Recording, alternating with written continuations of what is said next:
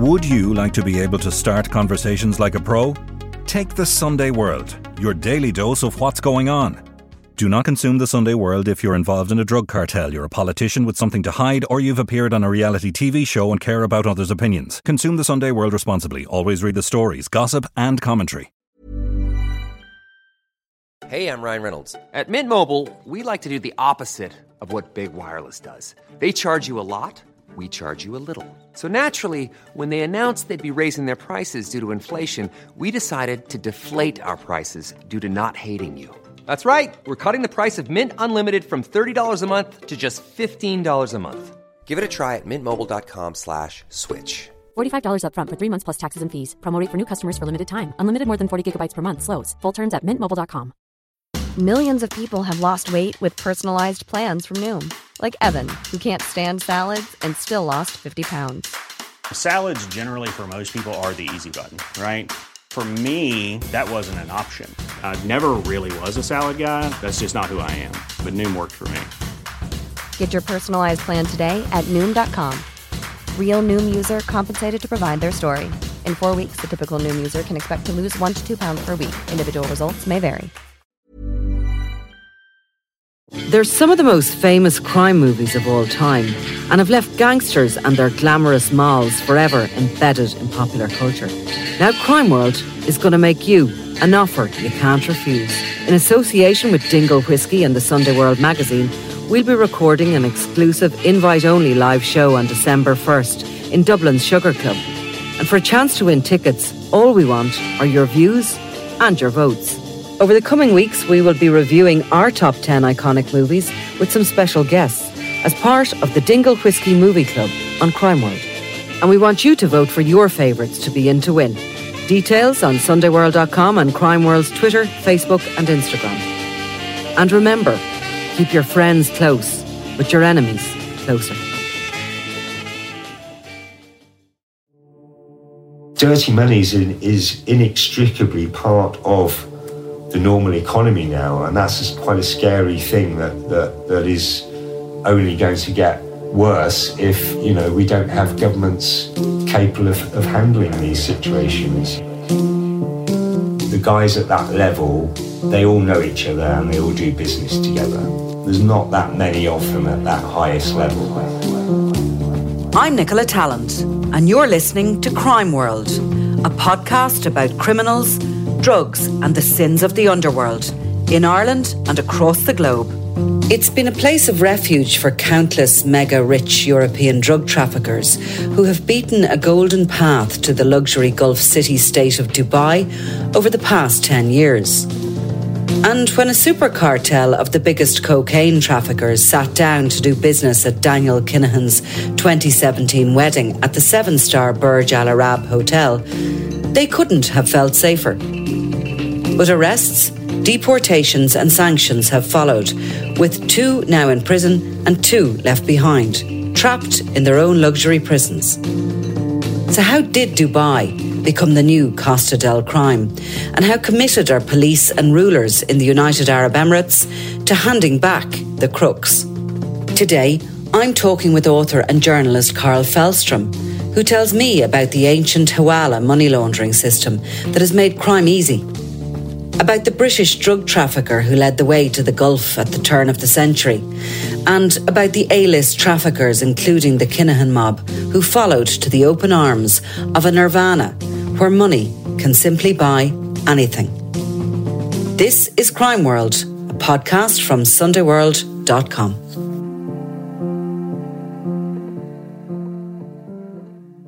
I'm really, really glad to speak to you, Carl, because I hope you're going to be somebody who can actually explain Hawala to me. I've been sort of pretending I know what it means and I've been sort of spouting on about it, but I just don't get it. Yeah, it's I'm not sure I'm an expert on it at all, but it's something I've tried to grapple with myself, just trying to understand. It's a very, very old, ancient system, basically, of getting people paid, and the reason why it's still around is essentially because within the third world, so to speak, bank accounts are still an issue, and so it's a hangover from that situation where there's still a huge amount of people who don't have bank accounts in the poorer parts of the world, and it's a way of getting payments through, and basically it's all done by trust. So you have, there's registered hawaladars now, which are the individuals who carry out the transactions, and they're all over the globe, basically. And Dubai is one of those places where it's legal and allowed, and has prospered. And part of the reason why it has prospered so much is because of organised crime. And basically what happens is the guy who wants to get money to another place employs this hawaladar who uses the system to get the money by a series of promises to the end destination. It means there's no paper trail as such, as you would normally have with normal bank transactions. And it means that you can obviously move money, large amounts of money, across continents. So, let's sort of keep it basic. So, if you owed me, and we'll keep it small because we're only lowly hacks here. If you owed me €500, right, and we didn't want to do the bank transfer, there'd be a hawaladar here in Ireland who I would go to, and he would hand me the €500, okay? So how does the hawaladar get payment of that €500 then from you? Basically, the hawaladars have access to large amounts of money, and they pay that out on the basis of the promise that they will get back the 10%.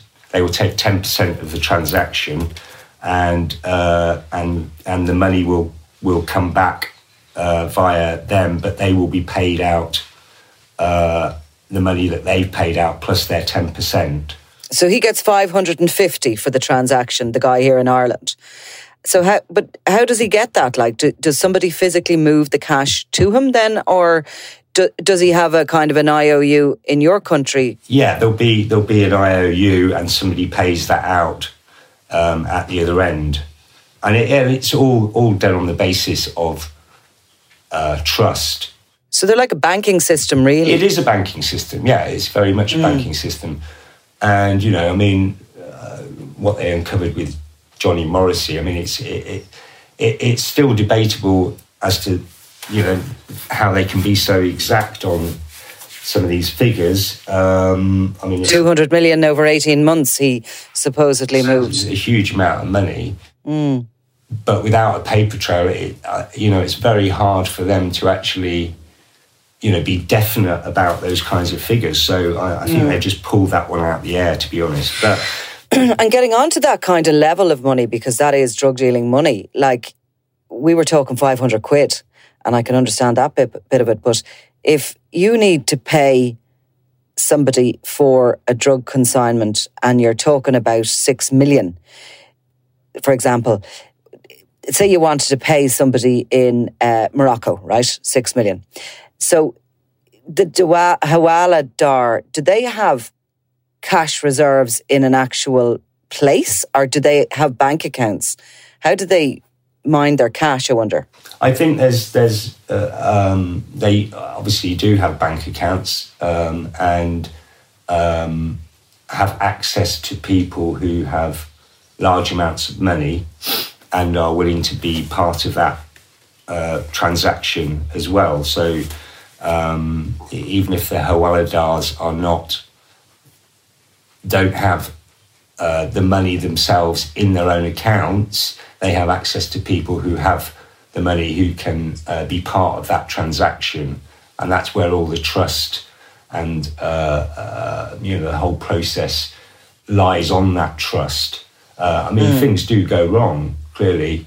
I haven't got any examples I can give you specifically to do with the Hawala system, but they go wrong in the same kind of way as, a drug shipment gets lost and so forth.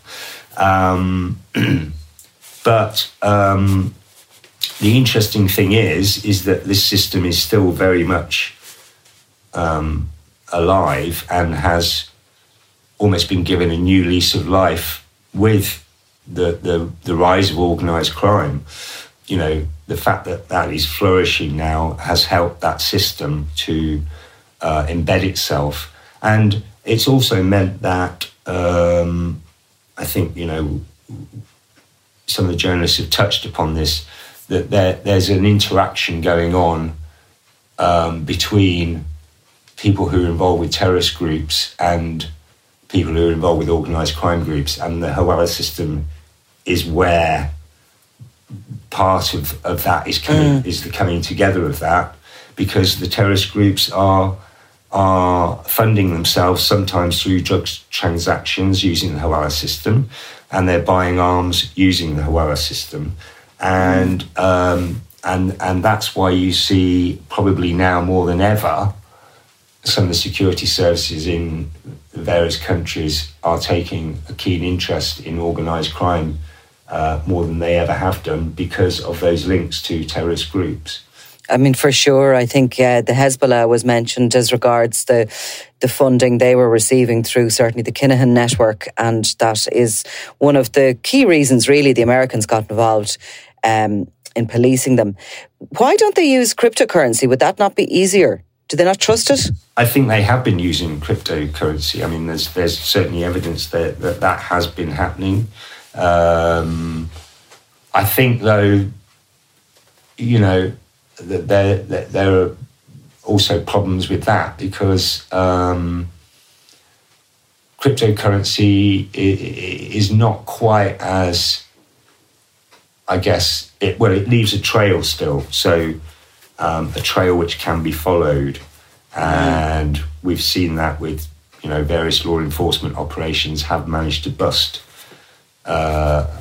some organised crime groups that have been using, Bitcoin and things like that. There's certainly evidence they've been using cryptocurrency, but I don't think that's kind of quite exploded yet in the way that maybe some people thought it would do, because it's not quite as secure as using some of these other systems, True, yeah. This value of it seems to be able to be wiped. I certainly wouldn't trust something that doesn't exist, but that's just me. I'm not on the big league.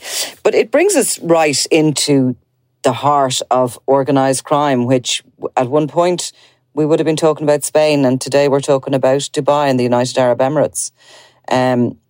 Your article and your work brings us right back to one of the first criminals, maybe from this part of the globe, that recognised the use of the United Arab Emirates as a place, as a headquarters, and that's Robert Dawes. Can you tell me a little bit about him and when he was out there?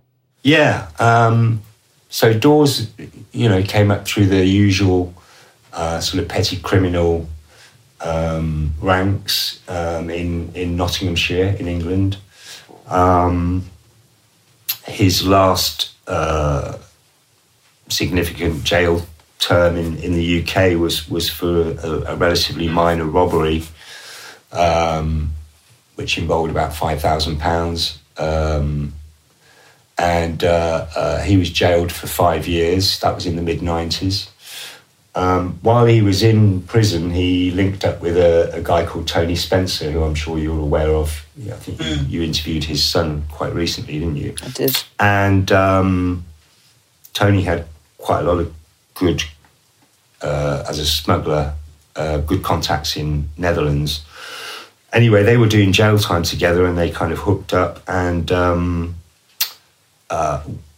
during Dawes' time in prison, he was actually running a drugs ring there across 3 or 4 different prisons. And, he was operating to such a level that, I mean, a couple of people that were working with him in the prison were earning 140 grand a year, you know, just a foot soldier. So he was making a lot of money whilst in prison. He came out from there late 90s, and basically he'd bought a villa in Spain and put in a working cell into Netherlands, which Tony Spencer was part of that.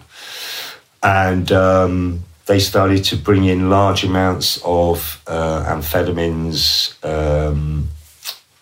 hashish, and latterly cocaine and heroin from their base in Netherlands to the UK. And Dawes was down in Spain at that time. He had been under the radar to a large extent, but Nottinghamshire Police launched an operation in the early 2000s, primarily against his brother John, and they'd worked out that just over a 9-month period, there were about £8 million worth of transactions going through that group, and this was just part of Dawes's network. This is around 2001, 2002. Dawes begins to, he's made good contact with a guy called Gwinnett Martha, quite a well-known, notorious Dutch-Moroccan, criminal who was linked. Who was also supposed to be a contact or a close associate of Christy Kinahan Sr.'s back in the day. Who, Gwinnett Martha? Yeah. Yeah. Well, I mean, you know, I haven't got definitive links between Dawes and the Kinahans, but without a doubt, I mean, certainly people at the NCA will say the guys at that level, they all know each other and they all do business together. There's not that many of them at that highest level. Yeah. And, you know, we've seen this with the discussion about the so-called super cartel, which, is supposed to involve the Kinahans and Taji in Netherlands and Rafael Imperial from the Camorra, and also a guy from Bosnia, had all linked up together. So, yeah, I mean, all these guys do know each other. They do at that kind of level. They have to do business with each other, whether it be to respectfully stay clear of something or to be actively involved with each other. I mean, Dawes going to Dubai. I mean, by his own, in his own words, after he got locked up there and started being interviewed by the police. He indicated that he'd been going there since the late 90s, early 2000s. What attracted him to it then? Was it this Hawala system, this underground banking system? I think he came into knowledge about that and realised, and it may very well be that all began through contacts with the Dutch Moroccans. I mean, their rise is very significant in this landscape because they're the guys that are now the super crims from that group. Some of whom are locked up now, but their forefathers were really only involved in hashish. But it's those transport routes which are key, and they're the ones that you know we now see being used to move cocaine. You know, the younger guys suddenly realised, what are we doing dealing with this hashish substance? It's not bringing in as much money as this other stuff. Everybody seems to want this other stuff. Let's do that. We'll get more money, and that's exactly what's happened. So Dawes links to Gwinnett Martha he was a Dutch Moroccan as well, was he? Well, he had links with all the Dutch Moroccans, but he was actually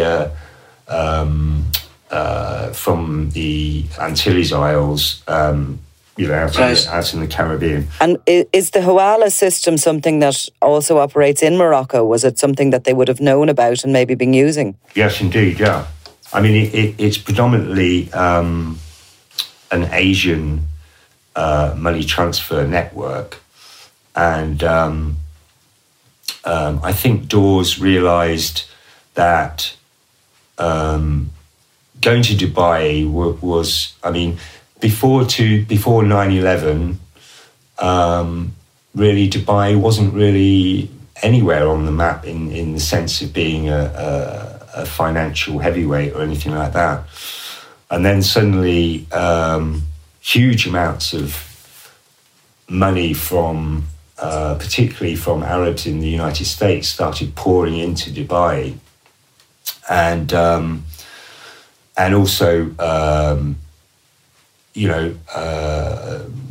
it's documented in reports from the Americans, that they were really getting very upset about guys coming into Dubai with literally suitcases full of money, which they'd taken out of their country and moved into Dubai. Now, at that point, 2002, if you were a foreigner, it was still difficult to set up a business in Dubai, and you couldn't buy property, things like that, and you needed a sponsor to really to be able to do anything out there. Then suddenly, the Dubai authorities changed all that, and they first of all seen all this money coming in from the States, and they decided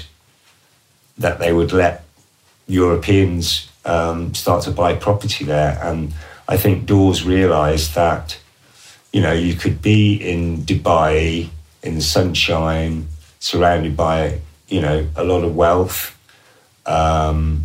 It was a place where you could literally bring money in and take money out however much you wanted, and nobody asked any questions. And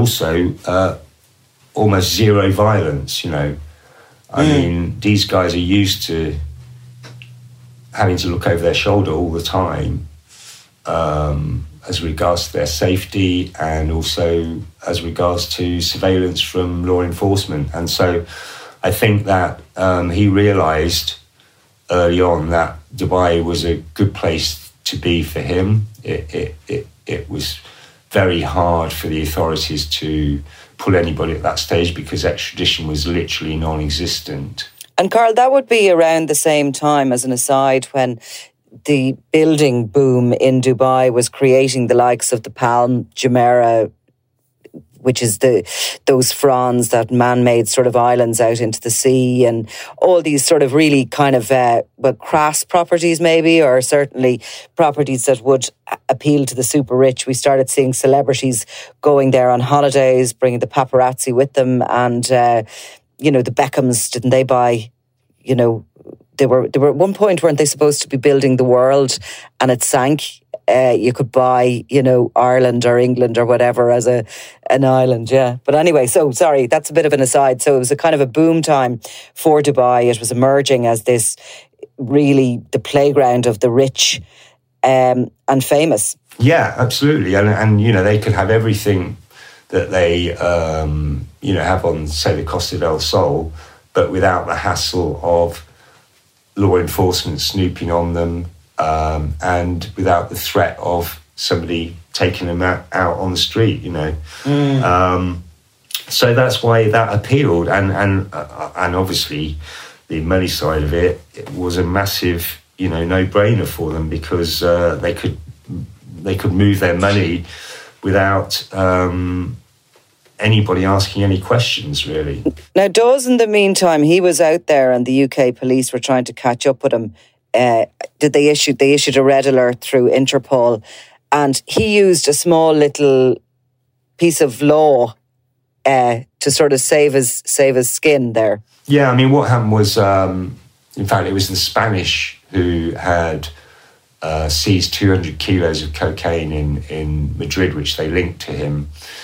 And then they began to attempt to get extradition. They put a Interpol red notice on him. So he was arrested in Dubai, and they seized a load of material when they raided his address there. And thus began what became a 3-year battle to actually get him extradited, because Dawes knew that he needed time to dismantle the Spanish case against him.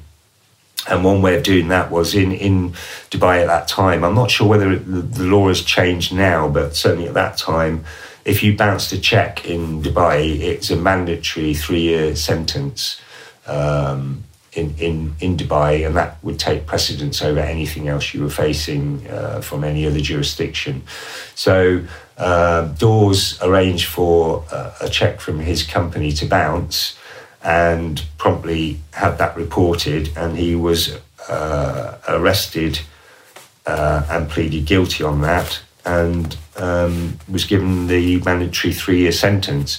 And I mean, during that time, he was treated very royally in prison. I mean, I know people who went to visit him, and you know, they were astounded by the fact that, you know, he was given his own room. The guards brought him cups of tea, and you know, he was allowed to you know, chat along as he wanted. He had an associate who had a letter from a local law firm saying that this guy was acting as a legal representative for Dawes, and this guy used to bring in new SIM cards for him every week for his mobile phone.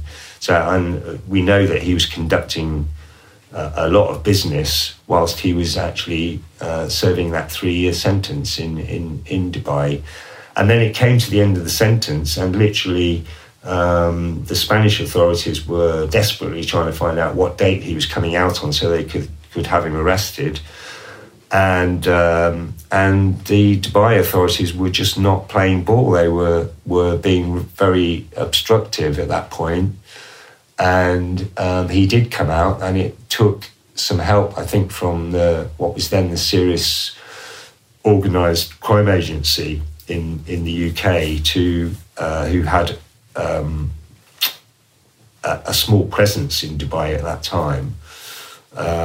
They liaised with, and they had a better relationship with the Dubai authorities, and they liaised with the Dubai authorities and managed to find out where he was, and the Spanish had him extradited. But by that time,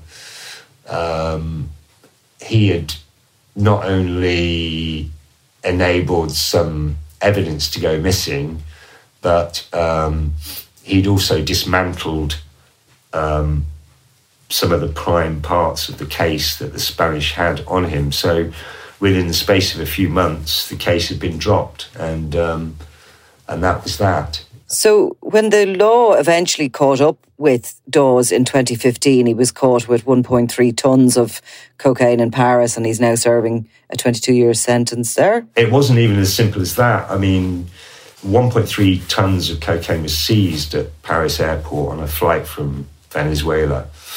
And basically, at that point, that was September 2013. And at that point, although they picked up a couple of Brits and a couple of Italians, they didn't really have enough intel to sort of mark it down to Dawes. So the Spanish continued investigating him.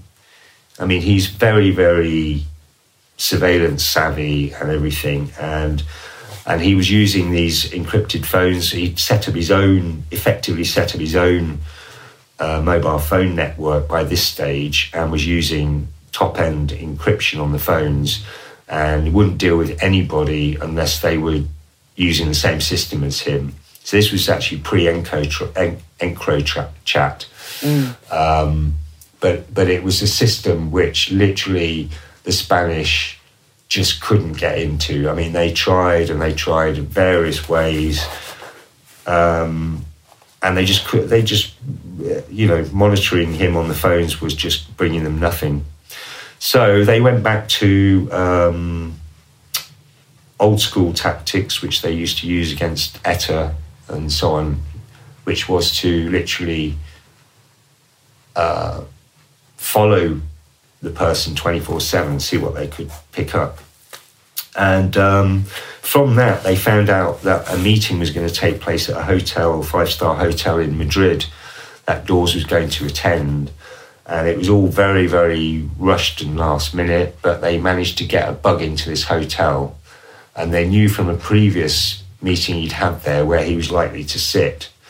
And they actually used some equipment from the NCA, I understand, that was fairly high tech. And from this, they managed to get a recording of him meeting two guys. I think one was a Venezuelan and one was a Colombian. And incredibly, Dawes bragged about all his operations, how he got this into this country, how he did this, what the price was. And then at the end of the conversation, he starts going on about Paris, and he says, that job that was in the papers, the 1.3, that was mine. And, he kind of laughed it off, which is kind of amazing to me, because that's a lot of cocaine that's got seized, and he didn't seem bothered about it at all.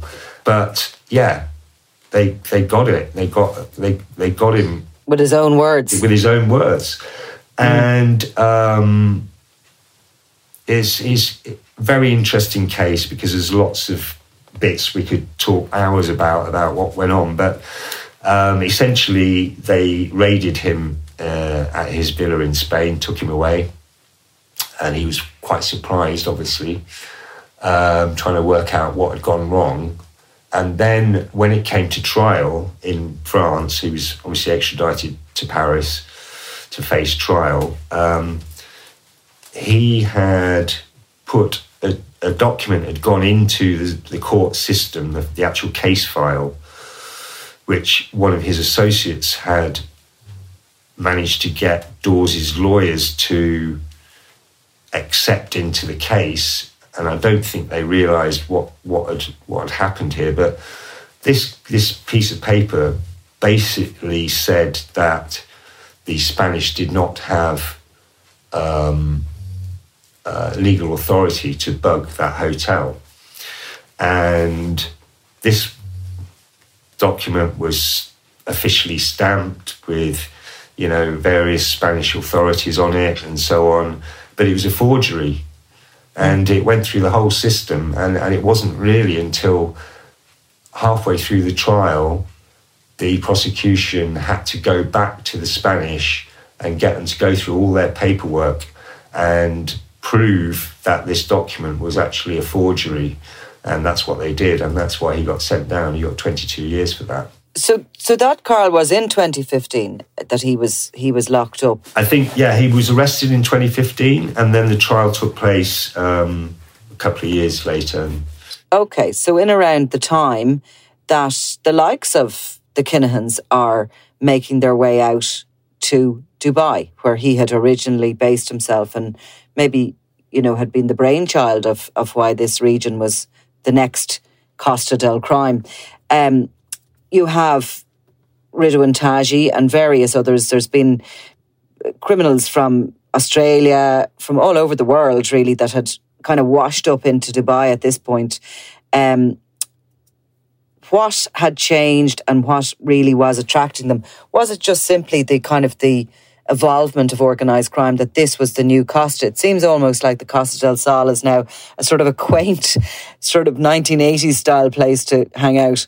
Yeah, very much so. I think that is one of the reasons. I think that, if you look at these people as a bit of a, boys' club, so to speak, a gentleman's club, that they all hang out together, and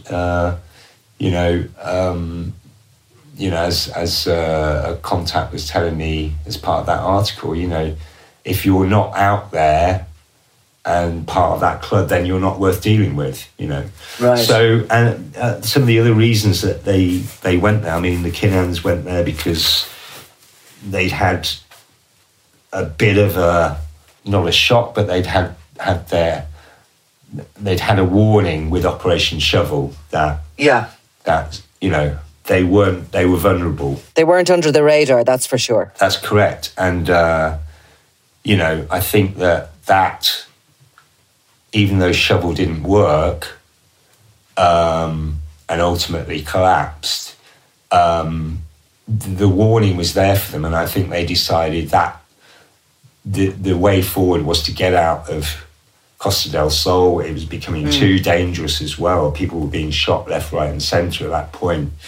There was an explosion of violence which came predominantly out of Amsterdam and followed its way all the way down to the Costa del Sol. And they were very much, within that situation. And I think they thought, if we don't get out now, then somebody's going to pop us, Yeah. It won't just be we'll get lifted, somebody's going to pop us. And from there, I think that's also, at that point, Daniel Kinahan probably realised that, hey, you know what, I can do something here with the boxing. And, this is kind of the interesting thing, because this is almost the thing that has brought him down, I think. Because if he hadn't have gone so big on that and attracted the attention of the DEA, because this is key to why this is all happening now. This is key to why Taji has been picked up, why Rafael Imperial has been picked up. It's not because the Italians or the Dutch have suddenly got a great relationship with Dubai. It's because Dubai is a sensitive political place, and the Americans have a strong influence over more than any other country over the Dubai authorities. And if they start kicking up a fuss about something, the Dubai authorities will listen, And I think that's what's happened with the extraditions that have taken place, because I think they came, people were going, wow, things are changing big, because this was just not, happening a few years ago, that the Dubai authorities would hand over a big criminal. It's almost like they just wanted to. They knew that these guys were bad, but unless they did something bad on their patch, they were going to leave them alone because they were bringing in a lot of money. And that makes total sense, what you're saying about the Americans. And of course, it's all political, really, isn't it? Because in 2015, 2016, when the Kinahans made their way out there, it was a different place than Dawes experienced. It was a place where you could buy property. It was a place where you could set up companies once you had the majority shareholder being an Emirati. And there was plenty of them to be bought, by the looks of things.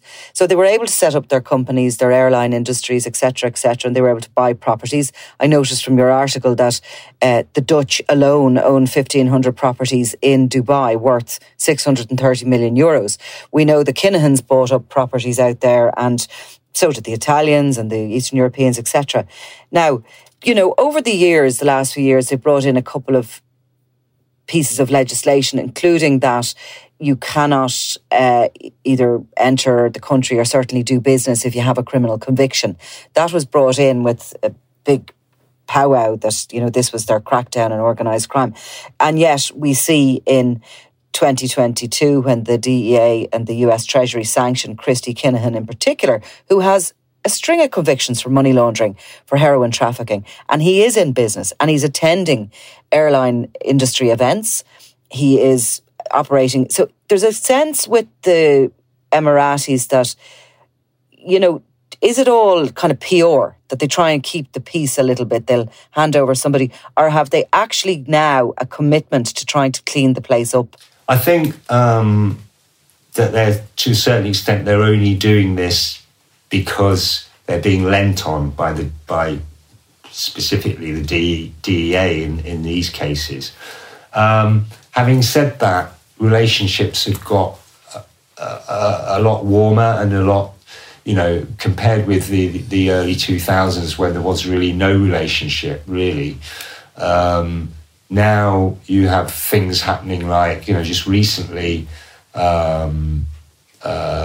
Dubai or the UAE will have a permanent presence in The Hague at Europol headquarters. They'll have a liaison officer there.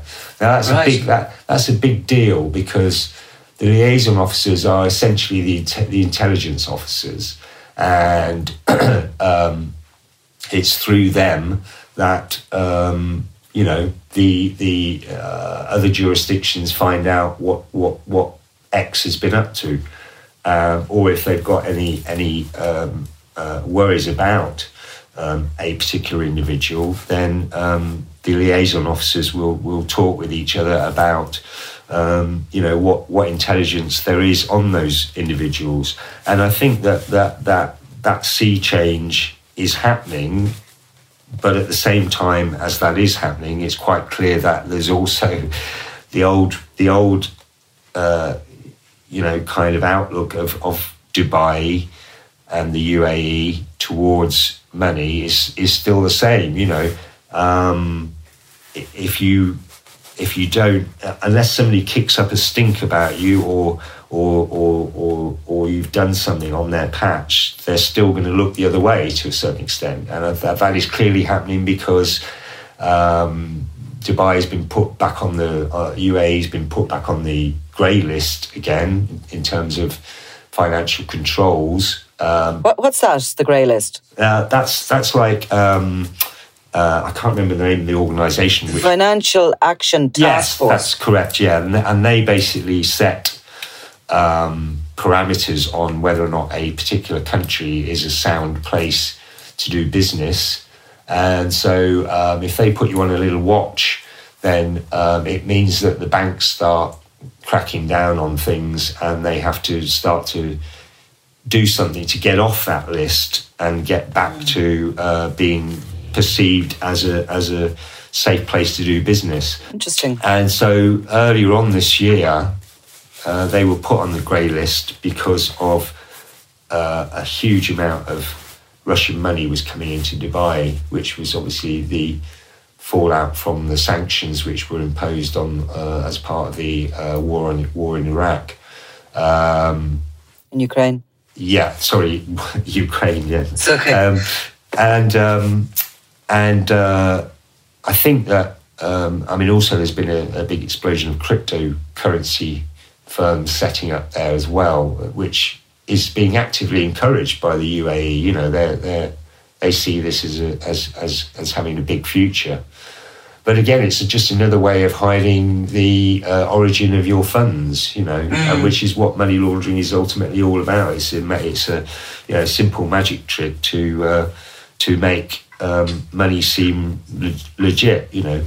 There's a kind of a school of thought that the economy of Dubai is very heavily buoyed up by organised crime money, and I think that was something that has been suspected in the south coast of Spain as well. Yeah, there's no doubt about that. But I think you can go.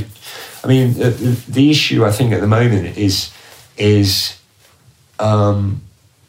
really, we know organised crime is globalised now. To an extent that is. That's one of the reasons why it's exploded so much is because technology and so many other things have made it so much easier for criminals of that ilk to deal with each other, across the globe.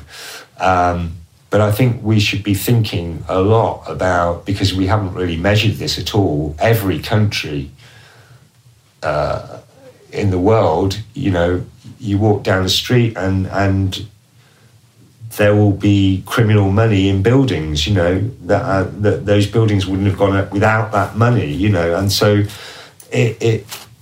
dirty money is inextricably part of the the normal economy now, and that's just quite a scary thing that is only going to get worse if we don't have governments capable of handling these situations, and there doesn't seem to be much optimism at the moment about governments handling anything at the moment. Oh God, no, not in your country anyway. We're watching with graciousness and gladness that it isn't ourselves. But I think just going back to Dubai as a what its future is in terms of all of that, it is trying to get on with. It knows that it's got to get on with Western nations and get a grip on this organised crime situation.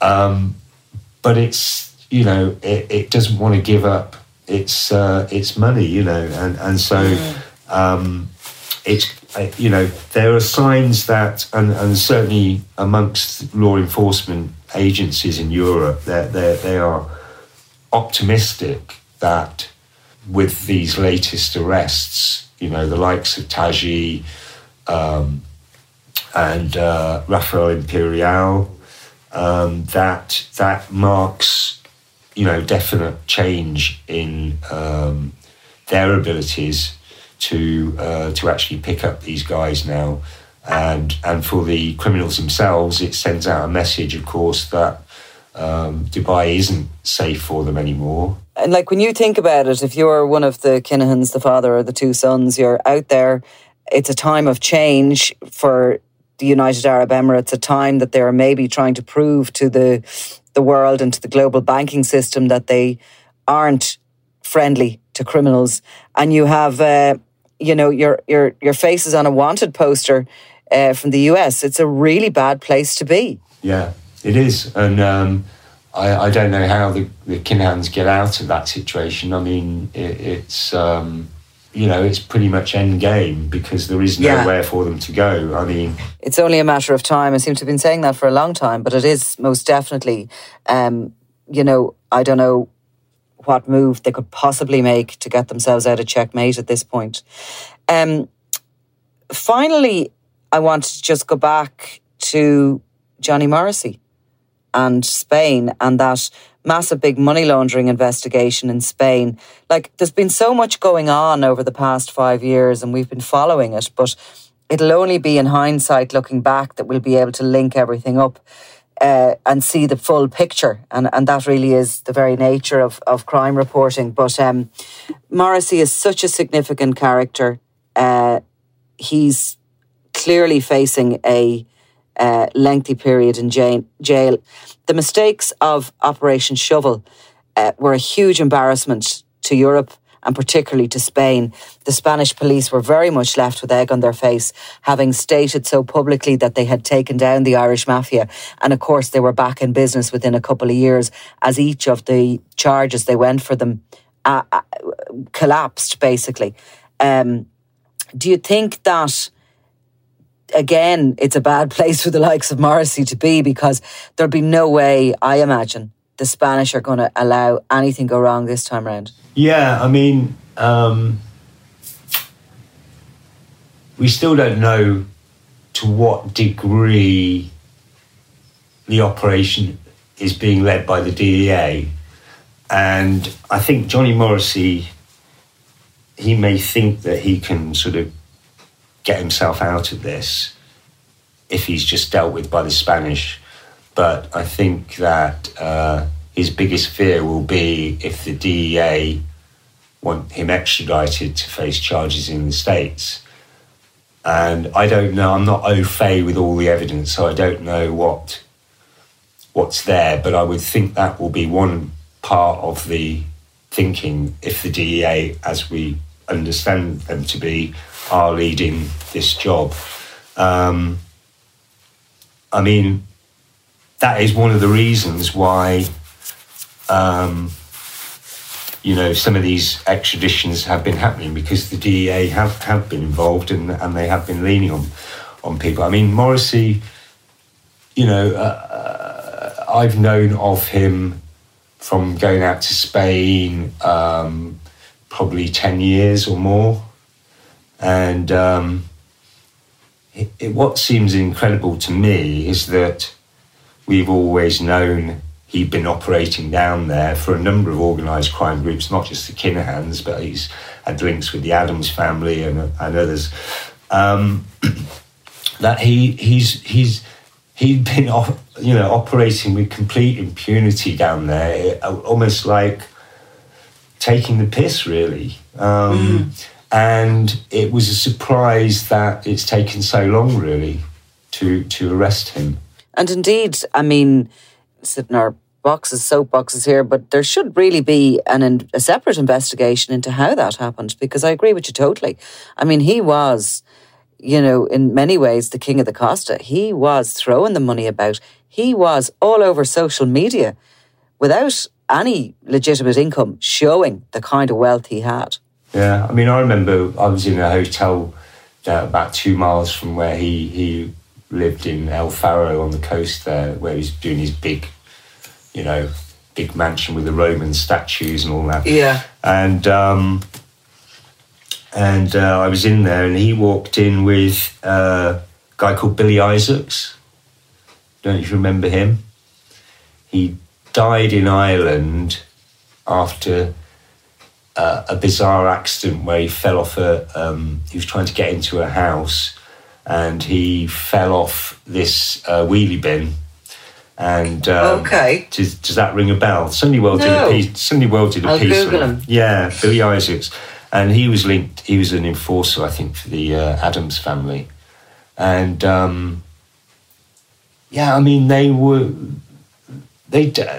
mean, you could overhear their conversations. What they would just blatantly. They weren't even trying to hide, the fact that they were doing business and so forth, and.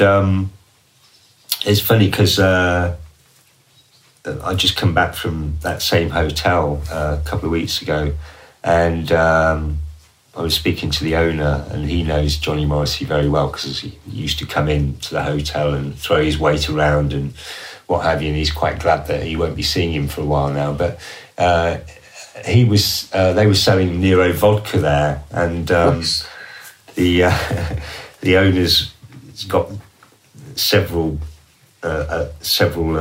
cartloads of this Nero vodka, which he's desperately trying to get rid of now. But I said to him he should keep hold of a couple of bottles because they'll probably be collector's items in a few years on eBay, Absolutely, yeah. Absolutely, especially if Morrissey gains fame in the States along with, his overlords in the Kinahan organisation, because there was a very clear message sent out here recently by the Garda Commissioner, Drew Harris, that they're not going to be brought back here. Which I think, certainly I suspected. I just see them all headed for the States and that RICO legislation. This is a message that's going to be sent out to these big organised crime, the big boys. You're talking about the A-list here.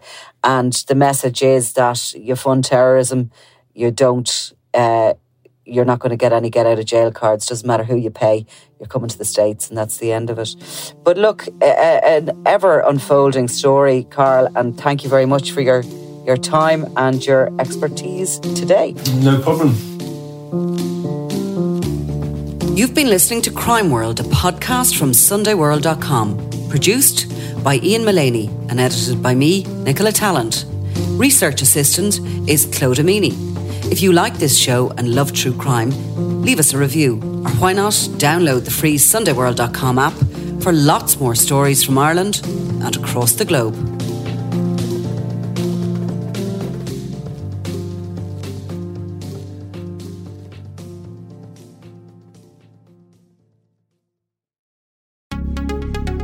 Would you like to be able to start conversations like a pro?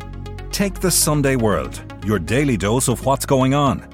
Do not consume the Sunday World if you're involved in a drug cartel, you're a politician with something to hide, or you've appeared on a reality TV show and care about others' opinions. Consume the Sunday World responsibly. Always read the stories, gossip and commentary.